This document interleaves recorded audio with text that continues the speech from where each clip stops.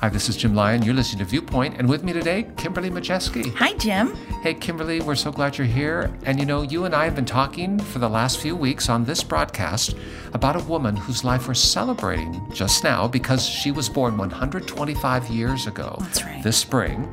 And her name? Corrie ten Boom. Corrie ten Boom. And with a name like ten Boom, where could she be born but? The Netherlands. The Netherlands. She was a Dutch gal, and she lived a very ordered life. Picture postcard perfect for many, many years. Geraniums in the window box, little shutters, windmills, wooden shoes, tulips. All the stuff that you'd imagine in Holland. Her dad, whose name was Casper ten Boom, had a watch shop and would repair watches and clocks and so on. Mm-hmm. Her mother died earlier on, but she and her sister Betsy lived on as adult women with their dad in this family home until the war came, World War II. Right. The Nazis invaded.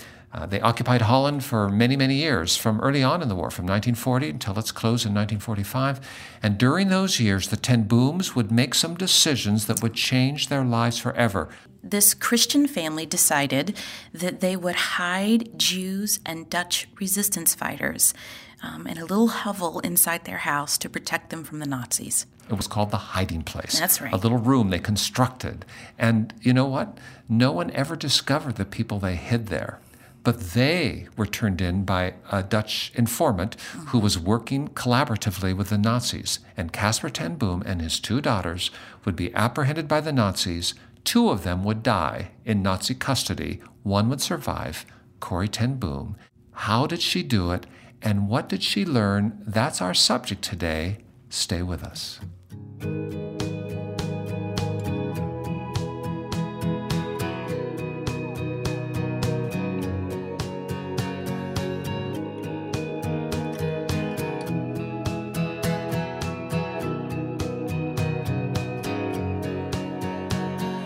Water you turned into wine.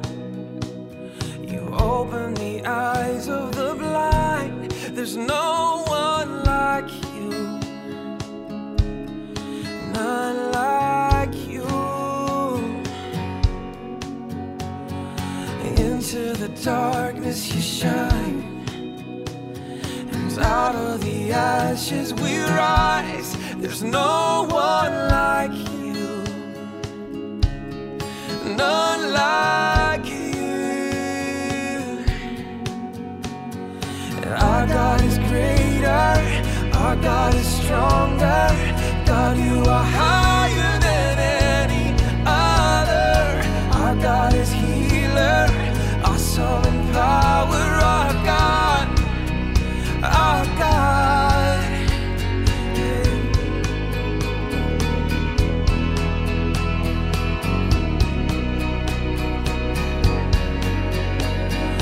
Into the darkness you shine, and out of the ashes we rise.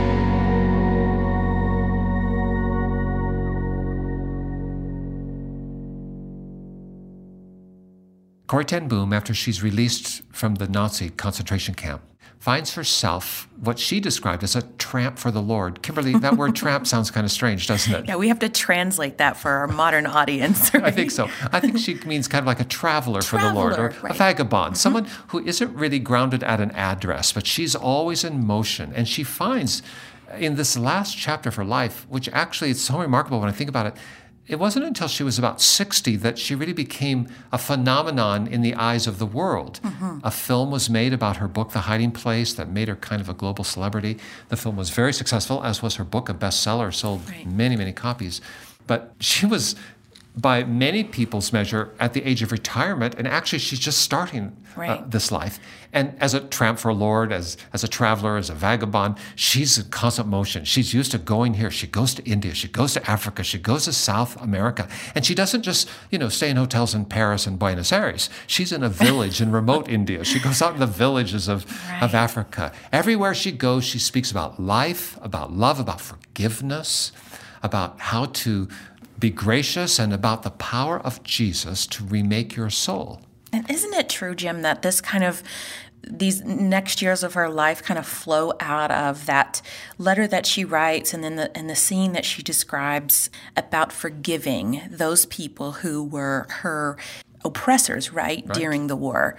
That becomes this story of redemption that really unlocks forgiveness for thousands of people who will hear her share across the years, and really launches her into this, I don't want to say stardom, but really gives her this platform to preach and teach and speak into the lives of people across the world. I think you're exactly on point, because at the root of her story is this supernatural capacity to forgive. So one of the first things she does when she's released from a concentration camp, having lost her family and her house and everything, she writes a letter to the man who turned her in, who actually betrayed her and gave her to the Nazis.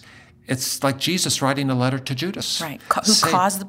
That's right. And she says, I forgive you, and I pray that you will allow yourself to be forgiven by God too. And writes this whole wonderful letter about how he can find peace in life.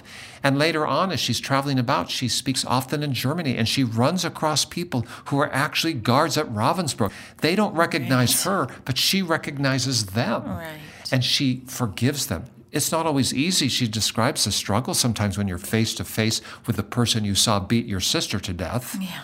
But she still has the capacity to forgive. And that's what makes her life-giving. That's her message. You can't find life by holding on to a grudge, by being bitter, by cataloging all the things you've lost, by all the ways in which you have been wronged. You have to acknowledge that you yourself need forgiveness, and you must give it to others. And the only way to get there is through Jesus. As she travels the world into her 80s, she is a phenom, but she finally gets a little house for herself. It's in California. She's become linked up to the Billy Graham Crusade. The Billy Graham motion picture studio called Worldwide Pictures had made this Hiding Place film. She buys a little house near that studio, and she never becomes an American citizen, because she said when she was a young woman as a Girl Guide, a kind of Girl Scouting program, she said, I pledged allegiance to the Queen of the Netherlands, and I'll never let her down. But she's only in this house, really the only house she has owned herself, for a year and a half before she has a stroke. And now in her 80s, she has a stroke, and she finds herself in a kind of prison again. A different prison than the Nazis, but a prison nonetheless. Right. Not able to move about, not able to travel, not able to speak. But still, her spirit and her soul will not be broken. She still has life. When we come back, we want to think about some of the things that those around her, even in those last years, when she lived in the prison of her body, consequent to strokes that robbed her of so much we take for granted, people would reflect upon how she's still blessed and inspired. I want to live like that. Yeah. Are you past the point of weary? Is your burden weighing heavy? Is it all too much to carry? Let me tell you about my Jesus. Do you feel that empty feeling? 'Cause shame's done all it's stealing, and you're desperate for some healing. Let me tell you about my Jesus. He makes a way where there ain't no way. Rise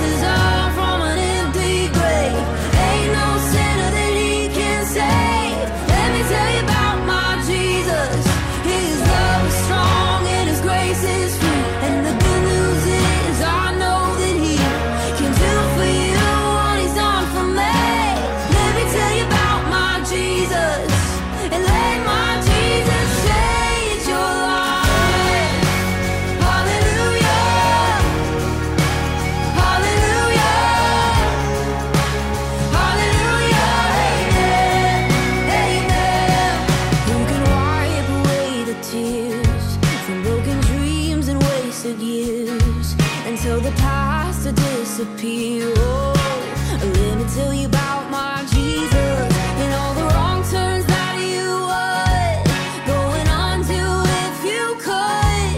Who can work it out for your good?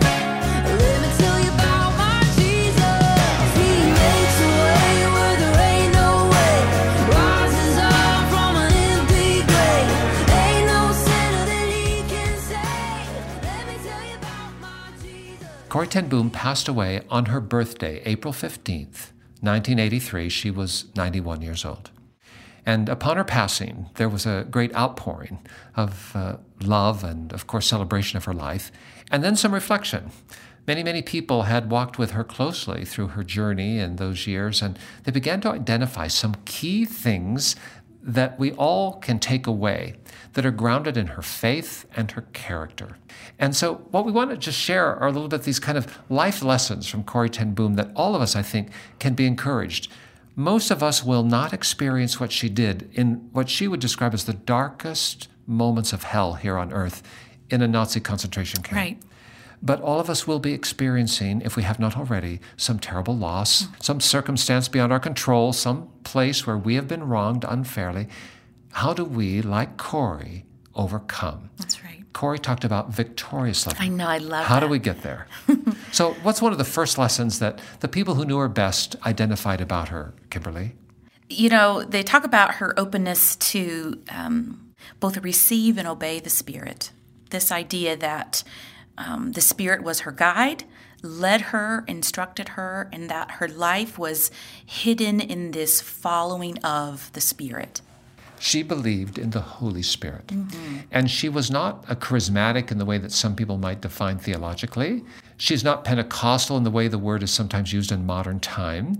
She was raised in the Dutch Reformed Church, which tend to be a little more ordered and, kind of traditionally right, framed. yes. But she also had this expansive, growing journey with Jesus that brought her to a place where she wanted to be immersed, to be baptized, as it were, by the Holy Spirit. And she believed she experienced that. And so her openness to that whole phenomenon, that I don't just believe in Jesus, I know that he's alive, I know that he was crucified and that he rose again, but I also am possessed by his Spirit. Right. And I want to obey that prompting of the Spirit. Go here, don't do this, say this, love here, forgive there. These promptings that defy human reason. That was one of the things that the people who knew her understood about her. She was following the voice and the leading of the supernatural God in the person of the Holy Spirit. If you think about it, Jim, that's how she had to have read her life. To have lived what she lived and be able to read that as a victorious life means that she saw and understood through the lens of the Spirit, right?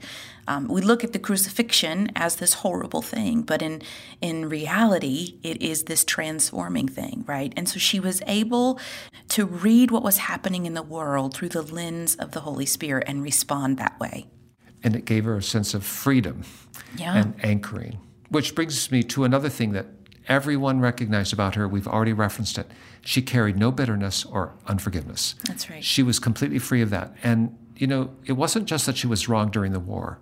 All through life, there are people who fail you. You put your trust in someone, you ask them to do something, they promise to do something, they don't follow through, you're left by the curb. I mean, this was her journey too. Right. But it didn't matter what happened. She was never one to carry past the setting of the sun any bitterness or unforgiveness or grudge against anyone. And the power of that, we forget so often how we have little things. I can't forget the guy who was in my gym class who stole the ball when I was, things even long ago that we think we have moved past, but actually they're buried inside of us. Right. And she was somebody who scrubbed down clean every day. Lord, is there someone that I have something against? Help me get rid of that. Do I need to write a note of forgiveness to someone? What did I wrong someone? She was constantly clean and clear. And the people that knew her best said this was one of the most remarkable things about her. It didn't matter what happened. She never went to sleep carrying anything against anyone. And folks, that gives life. Right. Go to sleep with a grudge and your life is being drained right out of you. Right. We think it's somehow punishing the other person, but in truth, it just holds us back, Exactly. keeps us down. And then there's this beautiful thing. They talk about her willingness to walk in the light, the way that she talks about living in the light, walking in the light, understanding herself as a person of the light. You know, if there's ever a good and evil to look at, a light and darkness to look at, you could look at Corrie ten Boom in the Nazi regime, right? She knew darkness. But she walked in the light. And actually that phrase comes out of an experience she had early on in the 1960s. Early 1960s, there was a kind of spiritual revival in Africa, and she was there. She was a part of it. And it was grounded in a passage in 1 John chapter 1, verse 7. This is what it says. But if we are living in the light, as God is in the light, then we have fellowship with each other, and the blood of Jesus, his Son, cleanses us from all sin. What she experienced in that verse in those days became a staple in her ongoing conversation then till the day she died. And that was walking in the light meant that I need to be in fellowship with other believers, and I need to have clean relationships. It comes back to the no grudges. I have forgiveness, and especially in the body of Christ. And as I am walking in that light, I make sure that I am clean and clear and free. And the blood of Jesus then works in that circumstance to keep me cleansed from all sin. And that allows me to be kind of like a light bulb. I have a chance to be in the light always because Jesus is cleansing me. And this whole idea of walking in the light, she wanted to be the person who walked in the room and made it brighter, not dimmer. And again, I just think, I want to live like that. I want to be the person that comes into the room and people go, wow, things just coming up brighter, better, instead of like, oxygen sucked right out of the room when he came in. And that she had that, and people who knew her, upon reflection, they said, she was like that. She was like a ray of sunshine. She walked in the light, and she knew what that was. She walked in the light, and she did so by design. There's another thing about her that I think we cannot ignore, and that is her complete trust in God. And as we talked last week, Kimberly, she just didn't worry much. No. Because she always felt, and these were her words, that she was in God's, and these are the quote, very safe hands. She saw herself in the very safe hands of God. Nazis show up, okay, the Lord's got me. I lose my father and my sister. It's horrific and it's wrong. But you know what? God's got this. I don't know where to go or what to do next. I'm on a muddy road outside a concentration camp. God's got this. I'm 80 years old and I'm in a village in India where I've never been before. God's got this. Yeah. That concept that I am never alone. She never married. Her family passed away one by one. She had many deep friendships and relationships, but in the end, this was a woman who understood life is found in the companionship of Jesus. I love the story about her neighbor in California asking her, what's your secret, Corrie? And that Corrie ten Boom responded, well, you see, one day I just said to the Lord, I'm yours from the tips of my toes to the top of my head. I love that. I can recall my mother praying from the tip of my toes to the top of my head, right? This complete, my whole entire body, my whole entire being, my whole entire life belongs to God. And that's how she understood everything that happened to her, everything that she lived through, everything that she had to make decisions about. She belonged to God, and God was holding her. And that gave her a kind of victorious life, which was a part of her vocabulary.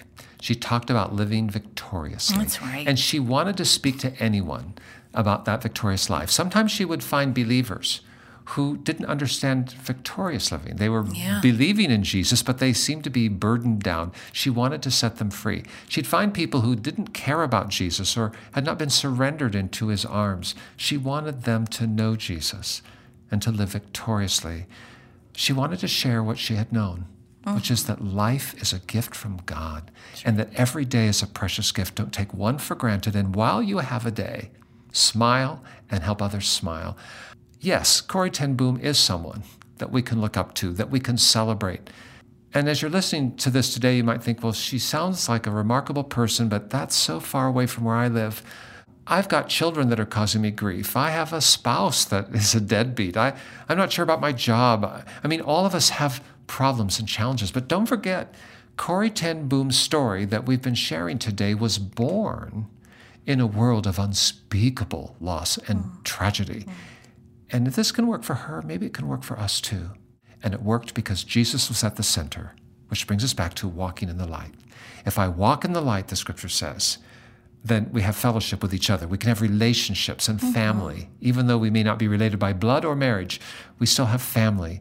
And we can be cleansed by the blood of Jesus and be cleansed from all sin. We can be free and live without shame and not have guilt and be ourselves forgiven. So much here.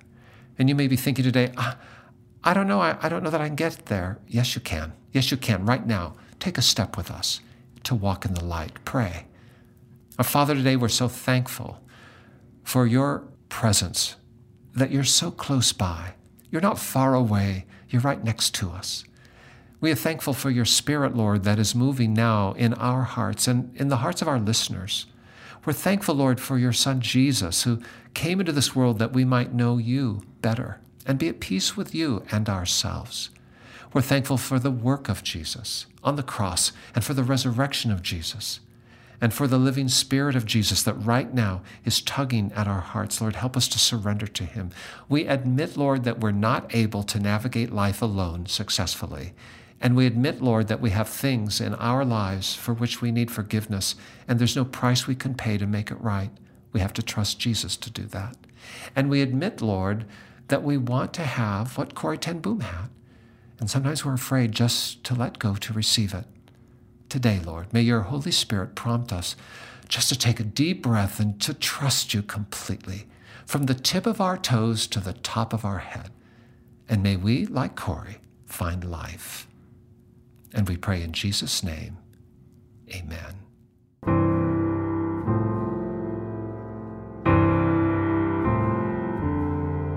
All to Jesus I surrender, all to him I freely give. I will ever love and trust him, in his presence daily live. I surrender all. I surrender all to thee, my blessed Savior. I surrender all.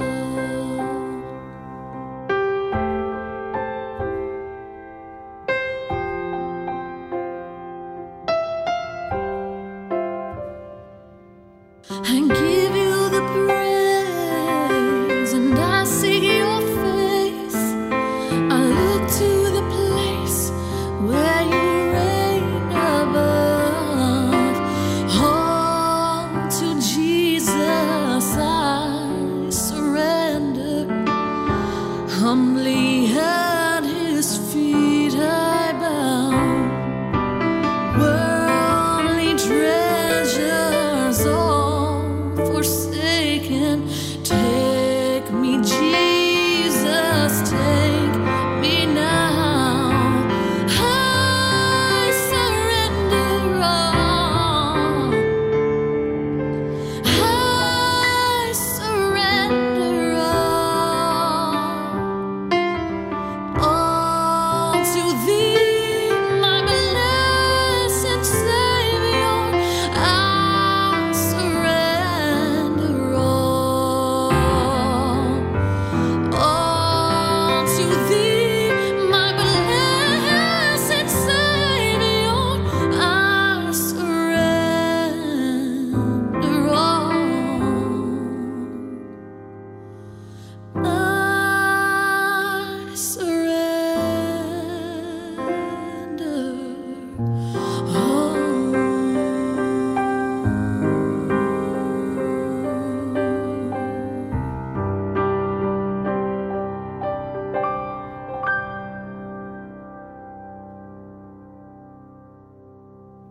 Having prayed with us, you might think, is that it? Is there more? Hey, give us a call. Talk to us. Our number, toll-free, 24 hours a day, 7 days a week, 1-800-757-VIEW. That's 1-800-757-8727. 888-241-8439. We're by the phone. We want to hear from you. Or, if you prefer, you can visit us online at cbhviewpoint.org. Send us a message, and we'll respond. At the last, send me a letter. Address it to Jim Lyon, Viewpoint, Post Office Box 2420, Anderson, Indiana 46018, USA. But whether you use Surface Mail, go online, or call us up on our toll-free phone number, however you choose, let us hear from you this week. Kimberly, thanks for being with us today as we remember Corrie ten Boom. So glad to be here. Good conversation. And you know what? I see some of those same things in you. Thanks for living that up. Thank you. And thank you for listening to us on Viewpoint today. We hope you'll join us again next week when we, as always, strive to help you see your world from heaven's view. For all of us at the Viewpoint team, this is Jim Lyon. Stay tuned.